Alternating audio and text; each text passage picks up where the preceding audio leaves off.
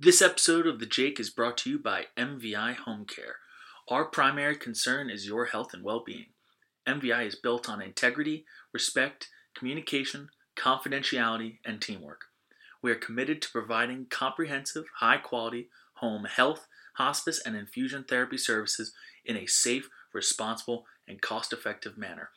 Our goals and yours are the same. Your care and well-being is our primary focus. Come home and stop this pain tonight. Stop this pain tonight. Don't waste your time on me. You're already the voice inside my head. Don't waste your time on me. You're already the voice inside my head. And welcome back to episode 25 of The Jake, the Miss You episode. The Cleveland Indians are out of the ALDS. They lost in Game 5 in a year where they were most likely the best team in the sport. Really wasn't much to it. They were a 102 win team during the regular season. One behind the Dodgers, were playing excellent baseball, and just came into the playoffs and didn't play too well. Game 1 was good. They played well. Bauer was awesome to start, and they had a couple of clutch hits, not a lot, but enough. It was kind of just like the typical Indians game this year, where they got their lead, pitched great, bullpen came in, didn't let their best hitters beat them, and that was it. It was simple. And then from there, it was anything but. You know, they had Kluber go Game 2, and he wasn't himself.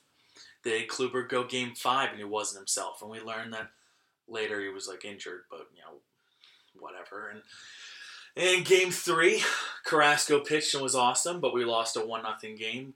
Game 2 was the awesome comeback game, so, you can kind of cancel those out because they're both one-run games. And yeah, you all saw it. You all saw what happened. The Indians weren't themselves. This just wasn't the same team. And I know, I'm not taking away credit from the Yankees, even though I really want to, and I'm so tired of every Yankee narrative going on right now. I'm not taking away. They were the better team this week, right? The Indians were the better team the last 6 months. The Yankees were the better team this week, and they won. And it wasn't because of Aaron Judge, who, will most likely be one of the top 2 MVP candidates, maybe the winner. But, he had 16 strikeouts in 5 games, setting a record. He was maybe the least valuable player in that series next to Kluber or Jose Ramirez. But it wasn't because of him. It was because every time the Indians made a mistake, the Yankees made them pay for it. It's so annoying. Indians played great defense all year long. They're one of the best defensive teams. They had guys starting because of their defense. Gio Urshela was at third base only because he's a good defender, and he had 2 errors in one game, in the implosion Game 4. It's just, they just weren't themselves. I know a lot of Yankee fans, and I'm going to criticize a lot of Yankee fans. And that's going to happen because I'm bitter and I'm angry and I've dealt with them my entire life. But I'm not trying to generalize every Yankee fan. I know a lot who haven't come after me, haven't rubbed it in, who know that the Indians were the better team this year and were like, you know what? The Indians were a great fucking team. Yankees won a good series and that was that. We don't need to rub it in. But there are some Yankee fans who are so fucking annoying. And that's what's killing me right now. The narrative of them being down and out and no one believes them is probably the worst part, though, because these were the same assholes that I grew up with who talk so much shit and how their team was the best. That's what they've always been. They've always been the hated, billion-dollar Yankees who have all the money in the world, the evil empire. That's their nickname, is the evil empire. They shouldn't have to get this narrative of the down and out, no one believes in us story. That's the worst part. That's the Cleveland side of things. We are the team that no one believes in. And the fact that the roles were reversed this year, that it was the big bad Indians versus the underdog Yankees, that's infuriating. That fucking pisses me off. Because those fans, the ones that were like throwing shit in my face my entire life, they're the same ones that were 27 rings, 27 rings. You don't get underdog story and 27 rings in the same argument. You just can't have that. Like, it's just, it's crippling as a sports fan. It is absolutely crippling. So that was really, like, just so annoying. Oh, and then they complain about the strike zone, and yet 2 games later, you look and see CC Sabathia has an 8-foot strike zone. A strike zone so wide it doesn't fit on TVs made before 2005. Like, this is... complaining about that is insane. And I never complain about the strike zone because I just say, look, as long as it's consistent between both teams and each game, it's consistent. Like, okay, he's calling them wide, calling them low, whatever it is, just make it the same the whole game. And I felt like both teams kind of got hurt at different times for the strike zone. So don't come crying to me with your fucking strike zone. Oh, man. And they wrote them off. That's the problem. Yankee fans even wrote their own team off. They went into the playoffs and were like, you know what? We weren't even supposed to be here this year. This is amazing. Like, they're going to be so good next year. I'm like, fuck you. You're in the playoffs, all right?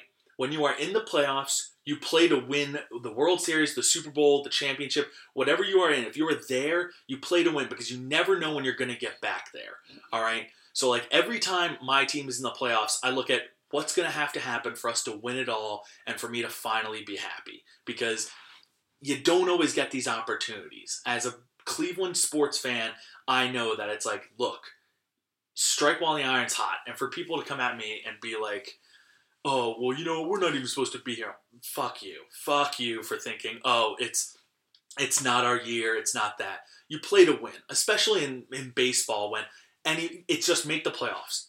Make the playoffs and anyone can win the World Series. We are seeing that right now because 2 of the best teams this year lost in the first round to teams that weren't as good as them. The Nationals lost to the Cubs, who the Nationals were better than the Cubs. The Cubs just beat them. And the Yankees beat the Indians. Indians were a better team. They just didn't play better this week. Yankees are going to win the World Series this year.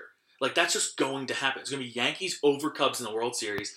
I'm going to pull my hair out. It's going to be so bad when I go to Tom's wedding and I see every Yankee fan I've ever known, and it's going to be November 11th. It'll be a week after they celebrate during the parade and stuff. It'll be god-awful. Oh, God. Jeez. And I'm not trying to rant. I know there's a lot of, like, respectful fans out there. A couple contacted me. I contacted them, trying not to, like, start fights, but there are so many idiot douchebag fans who are like, oh, you know, I'm writing them off. We're not going to win this. This is over. Like, you know, Indians are too good this year. Whatever. Next year is our year. And they're, like, bowing out of the fight. It's like, put your guns up. Because then they talk shit afterwards. And it's like, where did that shit come from before? You pussied out before the playoffs even started. Then you want to talk shit when your team finally beats my team? Like, I'm consistent. I'm not cocky. I'm confident in my teams when they're good. This is maybe the best team I've ever rooted for, period. Like, this team was that good this year. And unfortunately, nobody was paying attention to them until they won 20 straight games. And then by the time they won 21 and 22, people watched those games. Everyone hated them. Everyone was talking about them, though. And, like, you know, a lot of the Barstool guys didn't like them, but they were finally paying attention to them. They finally knew what makes the Indians good. The fact that they have 5 really, like, pretty good starters, 3 being all-stars, 2 being Cy Young candidates. Okay, so that's a good start. They have 5 all-stars on the team, including the best reliever. That's not even their closer. Their closer is great. Their middle relief is great. Their lineup is deep as hell. They had balance everywhere. They have superstars at the infield positions, 24 and 23 years old. The Yankees-Indians team was that good. They're the best team I've ever rooted for. And that includes this run of Cavs teams or the post-Miami LeBron years or the pre-Miami LeBron years when they won back-to-back 60-win seasons. Like, this Indians team was probably the best team I've ever rooted for. And they just fell flat on our face in choking fashion. It's another part that fucking hurts about this. Now the Indians are known, or Cleveland is known as chokes. It's like, all right, well, the Indians just, their last 2 playoff series, they had 2-game leads and choked them away. You know, the first one in the World Series was kind of excusable because they were so hurt and so banged up. and everyone had pitched so much that it's like kind of understandable because it wasn't as much as they choked, more so they just ran out of steam. This time they choked. Like, this is what that was. And I know the Yankees were good, but the Yankees took advantage of bad plays. How many of those runs the Yankees had were unearned, right? Like, there were 7 errors in the last 2 games by the Indians, by one of the best defensive teams. They had like 60 all year, and they had 7 in the last 2 games. It's insane. How can you win with 7 errors in 2 games? How can you win when you go to Yankee Stadium and score 3 runs in 2 games? You go to Yankee Stadium to get runs, not to not get runs. Oh God, it just piles on. I mean, God, it's just bad. There's no way around it other than it's bad. It hurts. It sucks. I'm a really good Cleveland sports fan. I fucking put everything out there. I always pick my teams to win it all. Like every preseason, I pick the Browns to win the AFC North because I'm an idiot. Not because I think they will, but because that's just who I am. I pick my teams. So coming into this, everyone thought I was cocky because I was picking the Indians to win the World Series.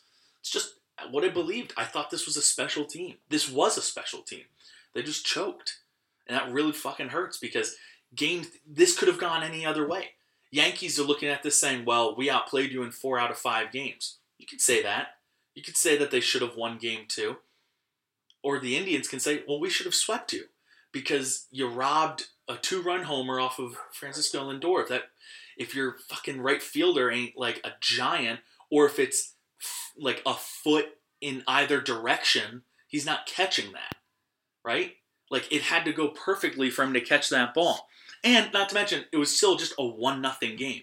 Greg Bird turned on a bad pitch by Andrew Miller, who, like, let's face it, he's not the same either. Like, from last year's playoffs and early this season when he had a .4 ERA to after the injury, it's like, no, not the same pitcher. I don't care what you say.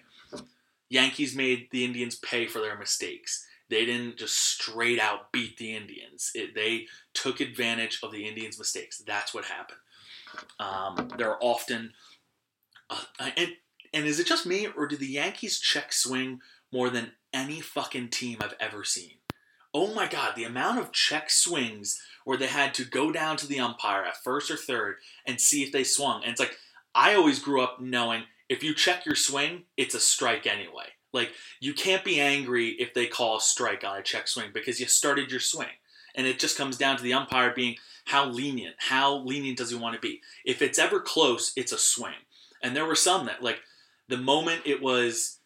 the check swing that would have been strike 3 to Aaron Hicks, and the very next pitch was like an RBI single. I was like, all right, this is it. Like we can't win this series because everything is just coming up Yankee.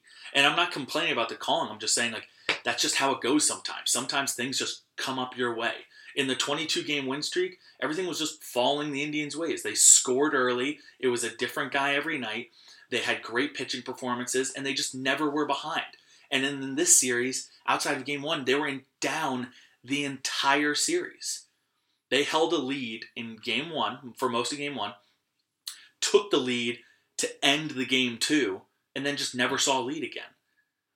And that was, I think, their biggest problem, is they never played from behind. And when they play from behind, you see guys reaching, you see guys chasing, and trying too hard when they aren't playing good baseball. They just try to get that one pitch and turn on that one home run. And it just didn't happen. Yankees were the better team this week, and it fucking sucks because now they're going to win the World Series. Ugh, it's garbage. God, and it's just, this is the one sport. This and football, because, like, basketball, when you make the playoffs, there are 3 or 4 teams that can win it all, right? There are 16 teams that make the playoffs. You can immediately write off 10, 11, 12 teams, right? The NBA playoffs last year started, and you're like, everyone was like 75% sure that it was just going to be, like 75% of the people were like, all right, Warriors. Maybe even more. Maybe like 90% of the people were like Warriors. The other 10% were Cavaliers, maybe the Spurs, maybe the Rockets. But no one saw the Celtics winning last year. No one saw the Clippers. It's 4 teams tops every year have a chance to win in the NBA. In football, all you have to do is make the playoffs. Get that wild card, because every year there's a wild card in the championship game. I get that feeling every year. Or someone that played in that opening game.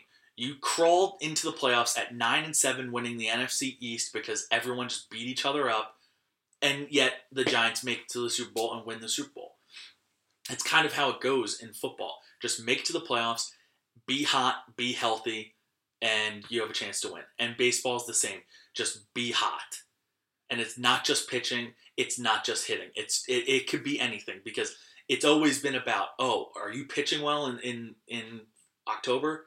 You're going to make the World Series. It's like, well, or if you just have a deep fucking lineup like the Yankees, where if you make a mistake against their 8-hitter, Aaron Hicks is going to hit you for a double off the wall. It's like, yeah, that's the fucking problem. These lineups are so deep now. You see that with the Cubs, the Indians, the Yankees. You see it with the Red Sox have a pretty deep lineup, but they just don't do shit when it comes to the playoffs now. The Astros have a deep fucking lineup too. That lineup, the game tonight's going to be fun to watch. That Astros, Yankees. But too bad I won't be watching it, because I can't fucking put myself through that. I live in Jersey. I'm surrounded by these Yankee fans. I'm not going to do it anymore. I'm proud to wear all my Indians gear. I'm going to wear my Indians hat tonight, and I'll be showing them off, and I'll talk, and I'll get shit talked to me, and I'll be like, that's fine, whatever. I support my team. They were the best team in baseball this year, and they failed in the playoffs. God, this fucking sucks. The Yankees getting this whole nobody believed in us whole thing. Fuck you. The only people that counted you guys out were your own fans. Like, that was it. The only people that counted out the Yankees were Yankee fans and or national media. Now they like playing this nobody believed in the Yankees garbage. Holy shit, oh my God, that is awful. That is peak garbage. I can't stand that. Nobody believed in the Yankees. It's like, no. Everyone believed that they're young and that the best is yet to come for them. But the only people that counted them out were the Yankee fans that were ready to move on because they're angry about the Jets not tanking or the Giants being 0-5. They're like pissed off because that. No, the only people counting them out were their own fans. And now the national media is just fucking running with that. God, that sucks. And then those same people are coming out of the woodshed yelling 27 rings. And then if they lose, when they're talking all this shit, they lose, they either use, 27 rings, bro. Or it's, we're not even supposed to be here, bro. Enough with the fucking excuses. Like, just be like, yeah, you know what? If you lose, own it and be like, yeah, we weren't good enough this year. And it's unfortunate because I'm like picking on all the fans when in reality it's just the majority of the fans I'm yelling at. Because there used to be a pretty knowledgeable group of Yankee fans. It wasn't always this, typical Italian Guido with the open jersey and the Yankee cap. Or if not wearing a Yankee cap, he's got like the gel in the hair with like the gold chain, just yelling around. KFC put this perfectly, and everyone was tweeting at him. It was beautiful because every time they saw someone, it was a screenshot sent to him immediately, and he was just like, he was hating on them, which I loved. I didn't like that he was rooting for our team because he's a classic mush, but I appreciated the anti-Yankeeism for the week. But if you saw all these guys, like, yeah, those are the ones that I'm yelling at. Those guys, or the uneducated ones that just wear the hat for the rings and for the championships and don't exactly know anything what's going on. They don't know who they're playing or what actually it takes to go into it. Who the hell is Jose Ramirez? Like, well, if you don't know who the number 3 hitter is on the other team, who is the starting third baseman in the All-Star game, like, I can't talk to you. Like, I can't. I'm above that level of sports knowledge that I can't have like a sophisticated conversation with you if you're just gonna talk shit and not know anything about the other team. You hear that Kluber's good, and then yet, like, everyone's calling him a punk. It's like, Corey Kluber, he says 2 words all season. He's like the nicest guy in the world, yet you're calling him a punk? The hate on the Indians. Like, I understand it for Jose Ramirez because he fires back a lot, and he always has this, like, scowl on his face. And he's young, and he doesn't even speak English, so, like, I kind of get the hate on him, and when he didn't do well, it's like, all right, well, you know what? He fucking sucked this series, so yeah. I get the hate on Bauer because I didn't even like him early on. He's grown up a little bit, but everyone likes to point out the negatives of him a lot, and it's hard to defend those. Like, it's a long season. He has 1 or 2 moments a year that make you, like, that everyone circles, and that's what the national media gets a hold of, even though you see him in and out every day, and he's saying all the right things, and he looks like a pretty good kid.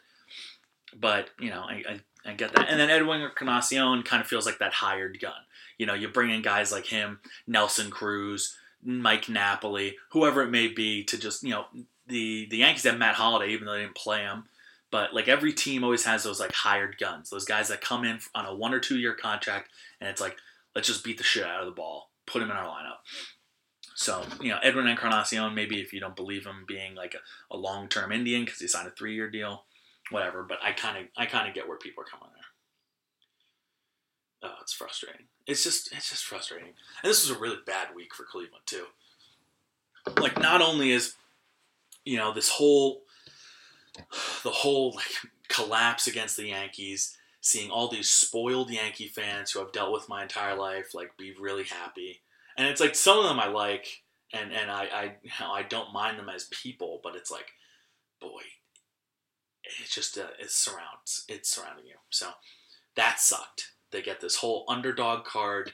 They already have their out plan, their escape plan for when they lose or they win. There's nothing at risk for them, which sucks because it's like, if you're going to talk shit, you have to have something at risk, right?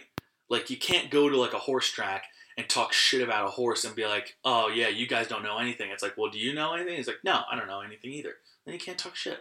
You can't talk shit about the NBA and how bad it is and still watch it and then be like, well, who's your favorite team? It's like, oh, no, I don't have a favorite team. I just talk shit about your favorite teams. It's like, well, fuck you, man. Impenetrable defense. That's all it is. But it was a bad week for Cleveland.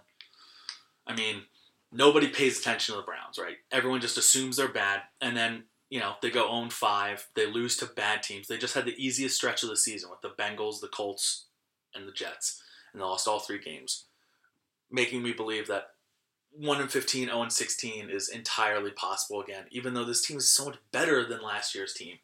But they just went through the portion of the schedule with the wins on it, and they didn't get them. And DeShone Kizer got benched, something that a lot of people hated seeing because it's like, well, he's young, and Kevin Hogan gives us a better chance to win. Well, if that's the case, then why wasn't he starting before? It's because we were willing to deal with the bumps and the bruises that go along with a rookie quarterback if he shows some promise.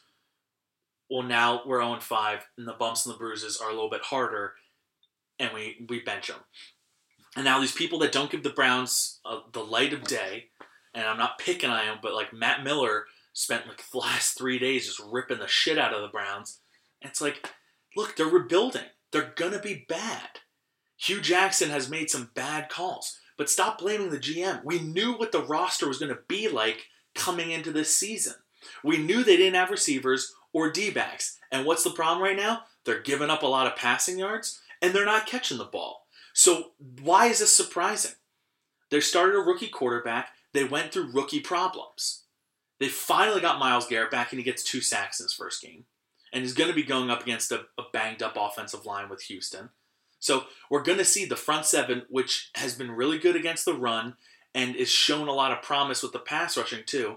Like, there's no problem there. We are building a really good young front 7, which is looking great right now. The offensive line is good. Isaiah Crowell has sucked, okay? But that's fine because in running backs, you can replace them every year. We just don't have receivers. Our tight end is super young, and he's already got 3 touchdowns this year. You know, our quarterback, he has nobody to fucking throw to. And his head coach keeps on putting him in these impossible situations. You can't be asking him to roll out on 3rd and goal and passing it into the middle of the teeth of the defense. Run the fucking ball. Or you miss 2 kicks, then you're ready to kick the game-tying field goal, you call timeout, you go for it, then the Jets march down the field and score a touchdown, and it's game over. Like, it's not on one person. And that's what everyone's like, oh, you gotta burn it all down, start it all over. That's not how this is gonna work. Trust me. I've watched too many Browns games and watched too many regimes come in and out.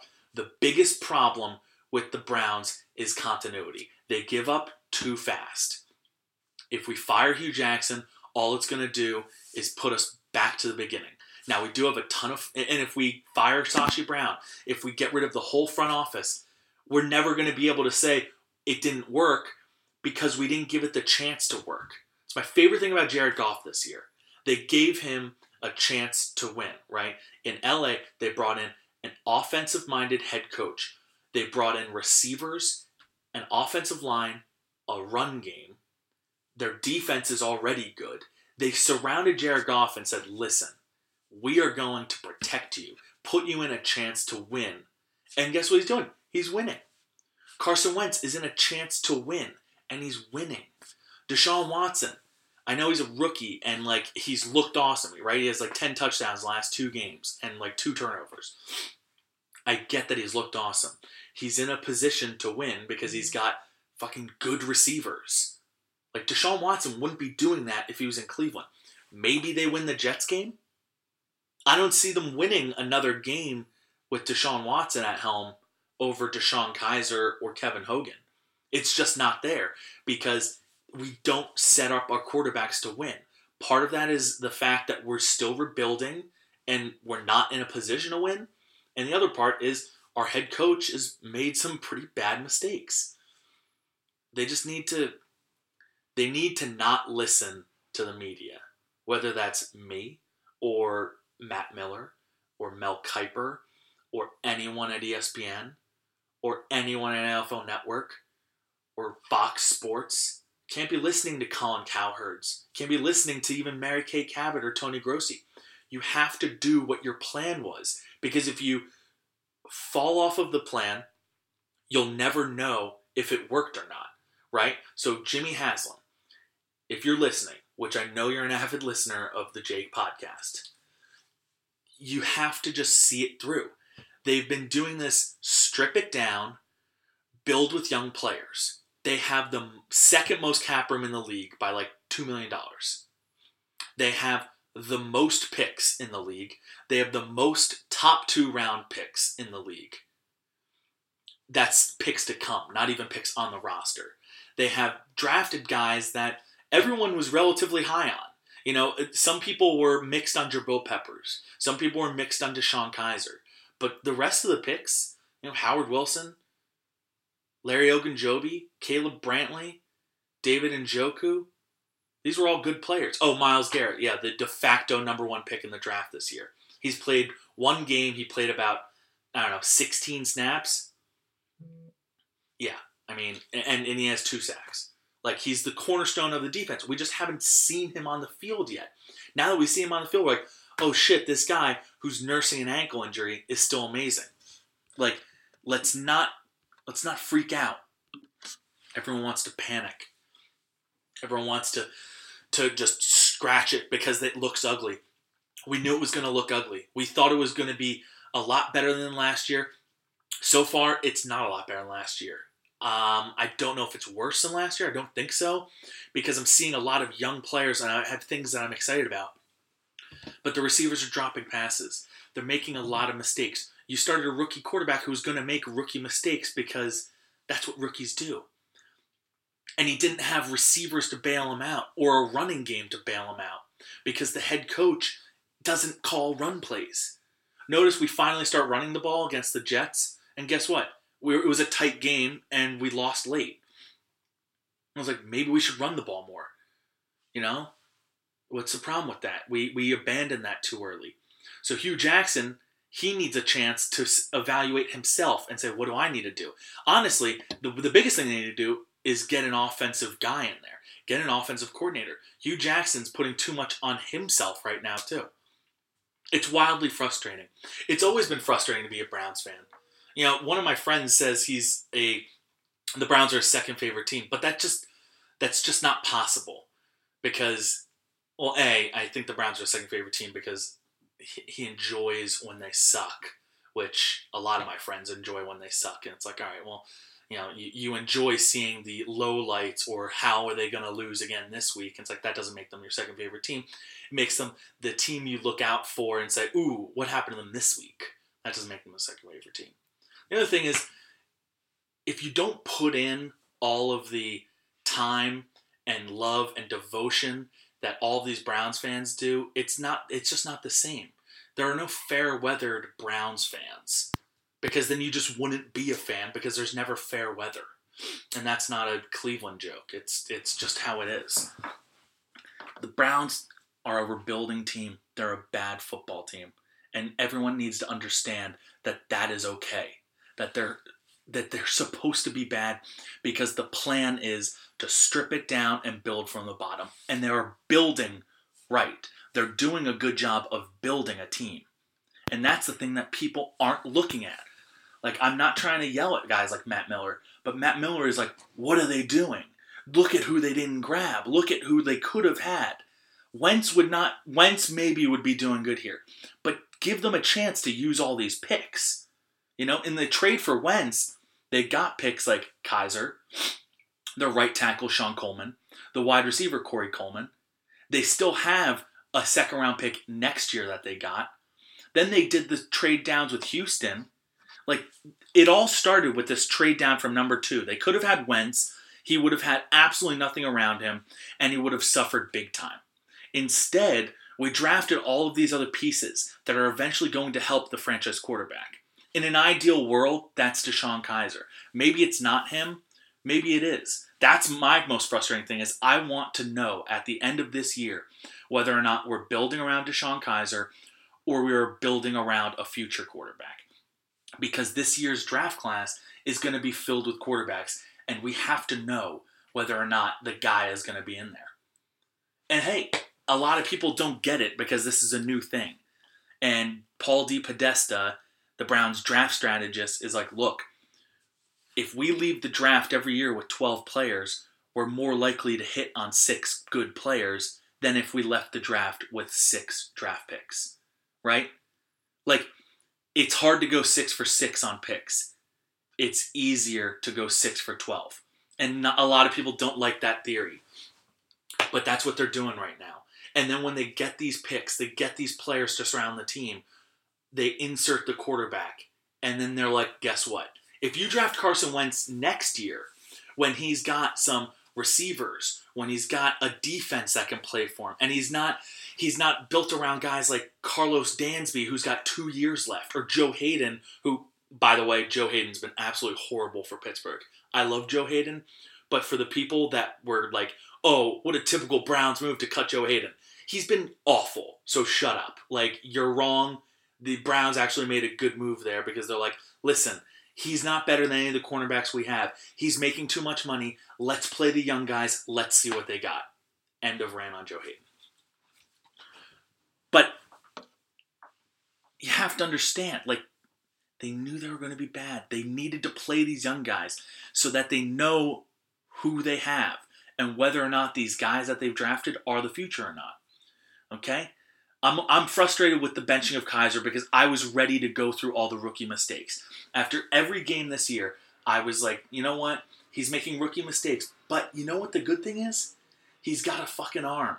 He's got mobility. He's learning. You can see him learning. In the first game, he took a couple major hits from Pittsburgh. In the most recent 2 games, he's running out of bounds. He was getting rid of the ball a little bit faster. He still has a long way to go with that, but I could tell he was getting rid of it a little bit faster. And he was sliding earlier. Like, he was avoiding a lot of hits. That's something that you don't always learn right away. And he was already learning that. So I liked that.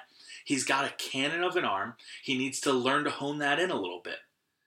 I'm not closing the book on DeShone Kizer. I think maybe he needs to sit on the bench for a week or 2.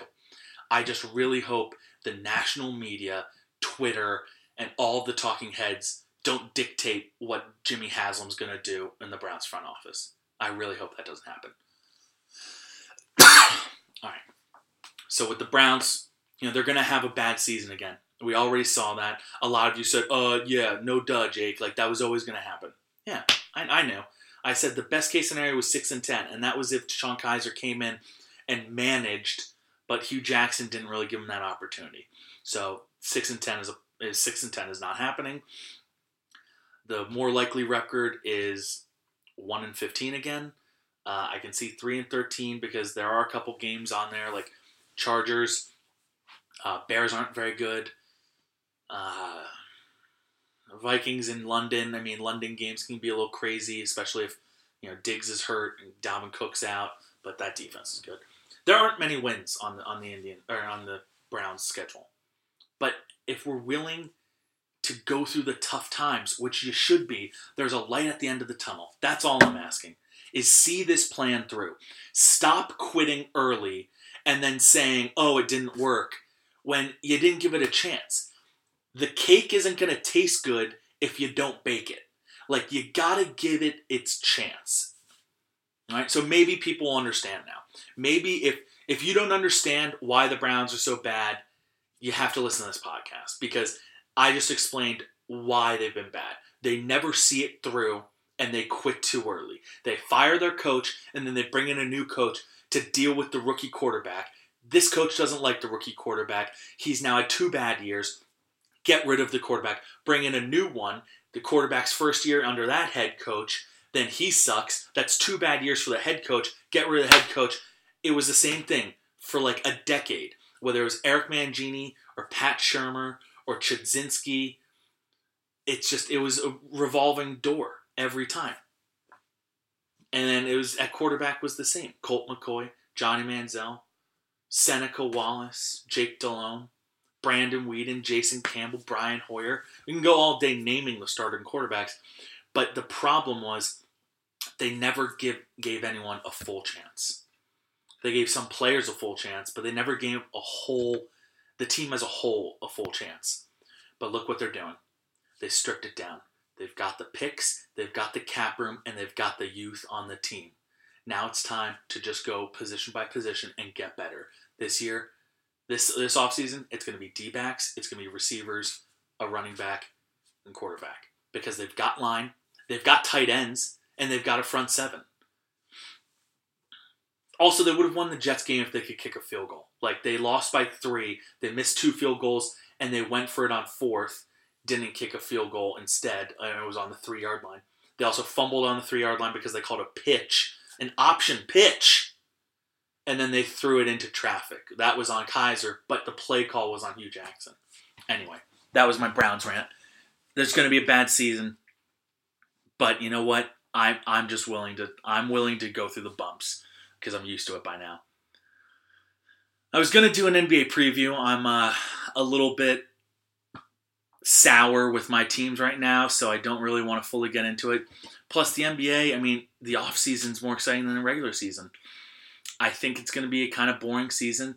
I think the Cavaliers are going to go through the motions a lot, and then when it comes time to the playoffs, it's going to matter how healthy they are. I still think they're the best team in the East.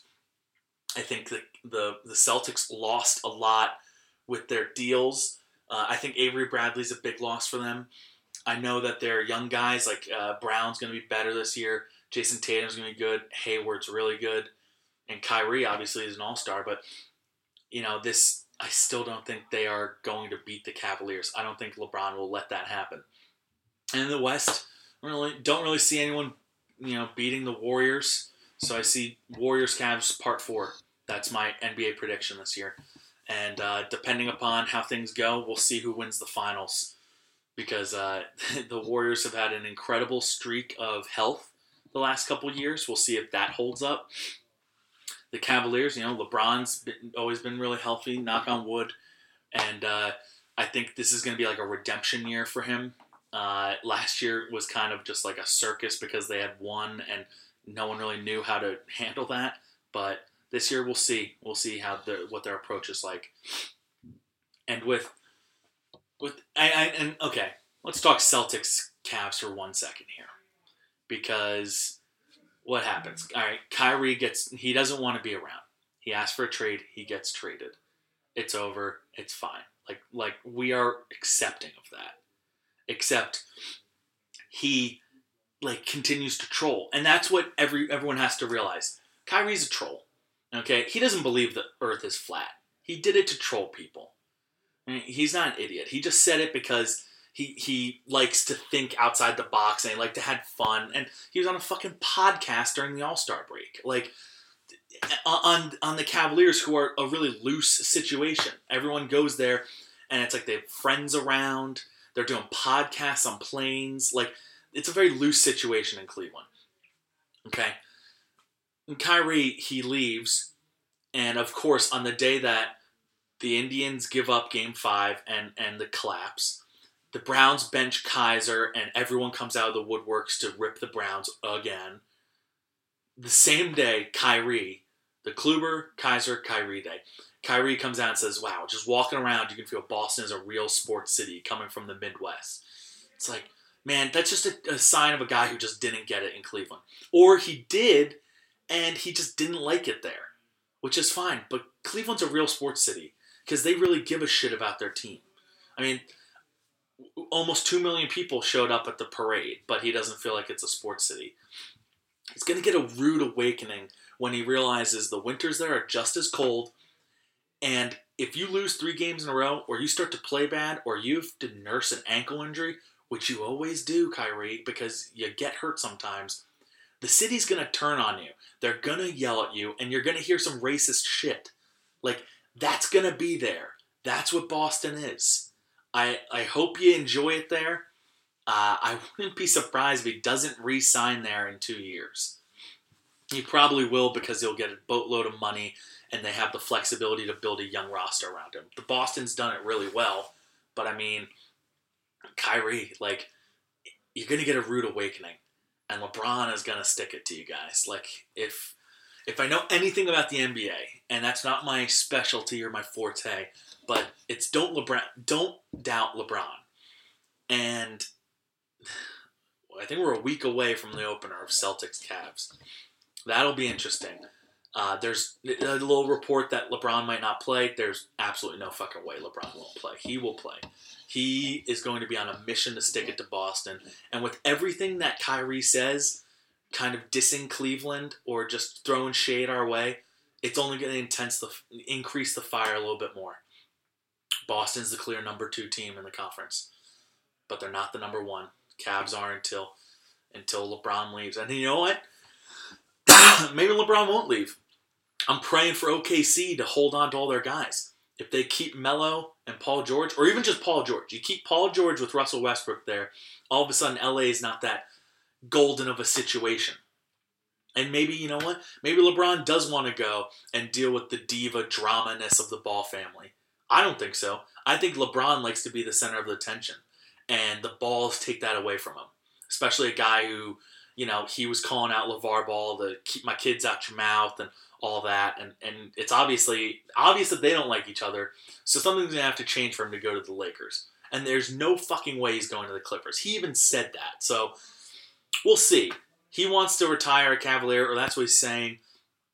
Don't be surprised if he re-ups for another year or a 3-year deal or something. They're building around him. They have this Brooklyn pick too. It's not a great way to build for the future because it's, they have a brand new GM, Kobe Altman, who did a great job of getting something for Kyrie there. Compared to what Paul George and Carmelo Anthony got traded for, Kyrie got traded for gold. And we'll see. The Cavaliers right now have a 20-man roster. I don't know how they're going to cut it down to 12 guys that are going to play. They're going to deal. That Brooklyn pick, plus Amon Shumpert and RJ and Channing Frye, they're going to find 4 of those bench pieces in that Brooklyn pick and turn it into a good player. Maybe it's Boogie Cousins. I don't know. But who knows. Anyway. It's a bit of a rant episode. I kind of thought it was going to be a tight 30 minutes. Right now we're approaching 45 because I wanted to talk about each Cleveland team. My friend Drew D'Amico is going to help me get on iTunes real soon. I know I'm a little behind on that, and I said it in August that I was going to go for it, and now it's October, but I've been busy recently. I want to thank you all for listening. It's another tough week on the Jake. Very tough. Probably the toughest week sports-wise since I've had my podcast. Episode 25, the Jim Thome episode. My favorite player of all time. Thanks again for listening. Come back next week. Peace!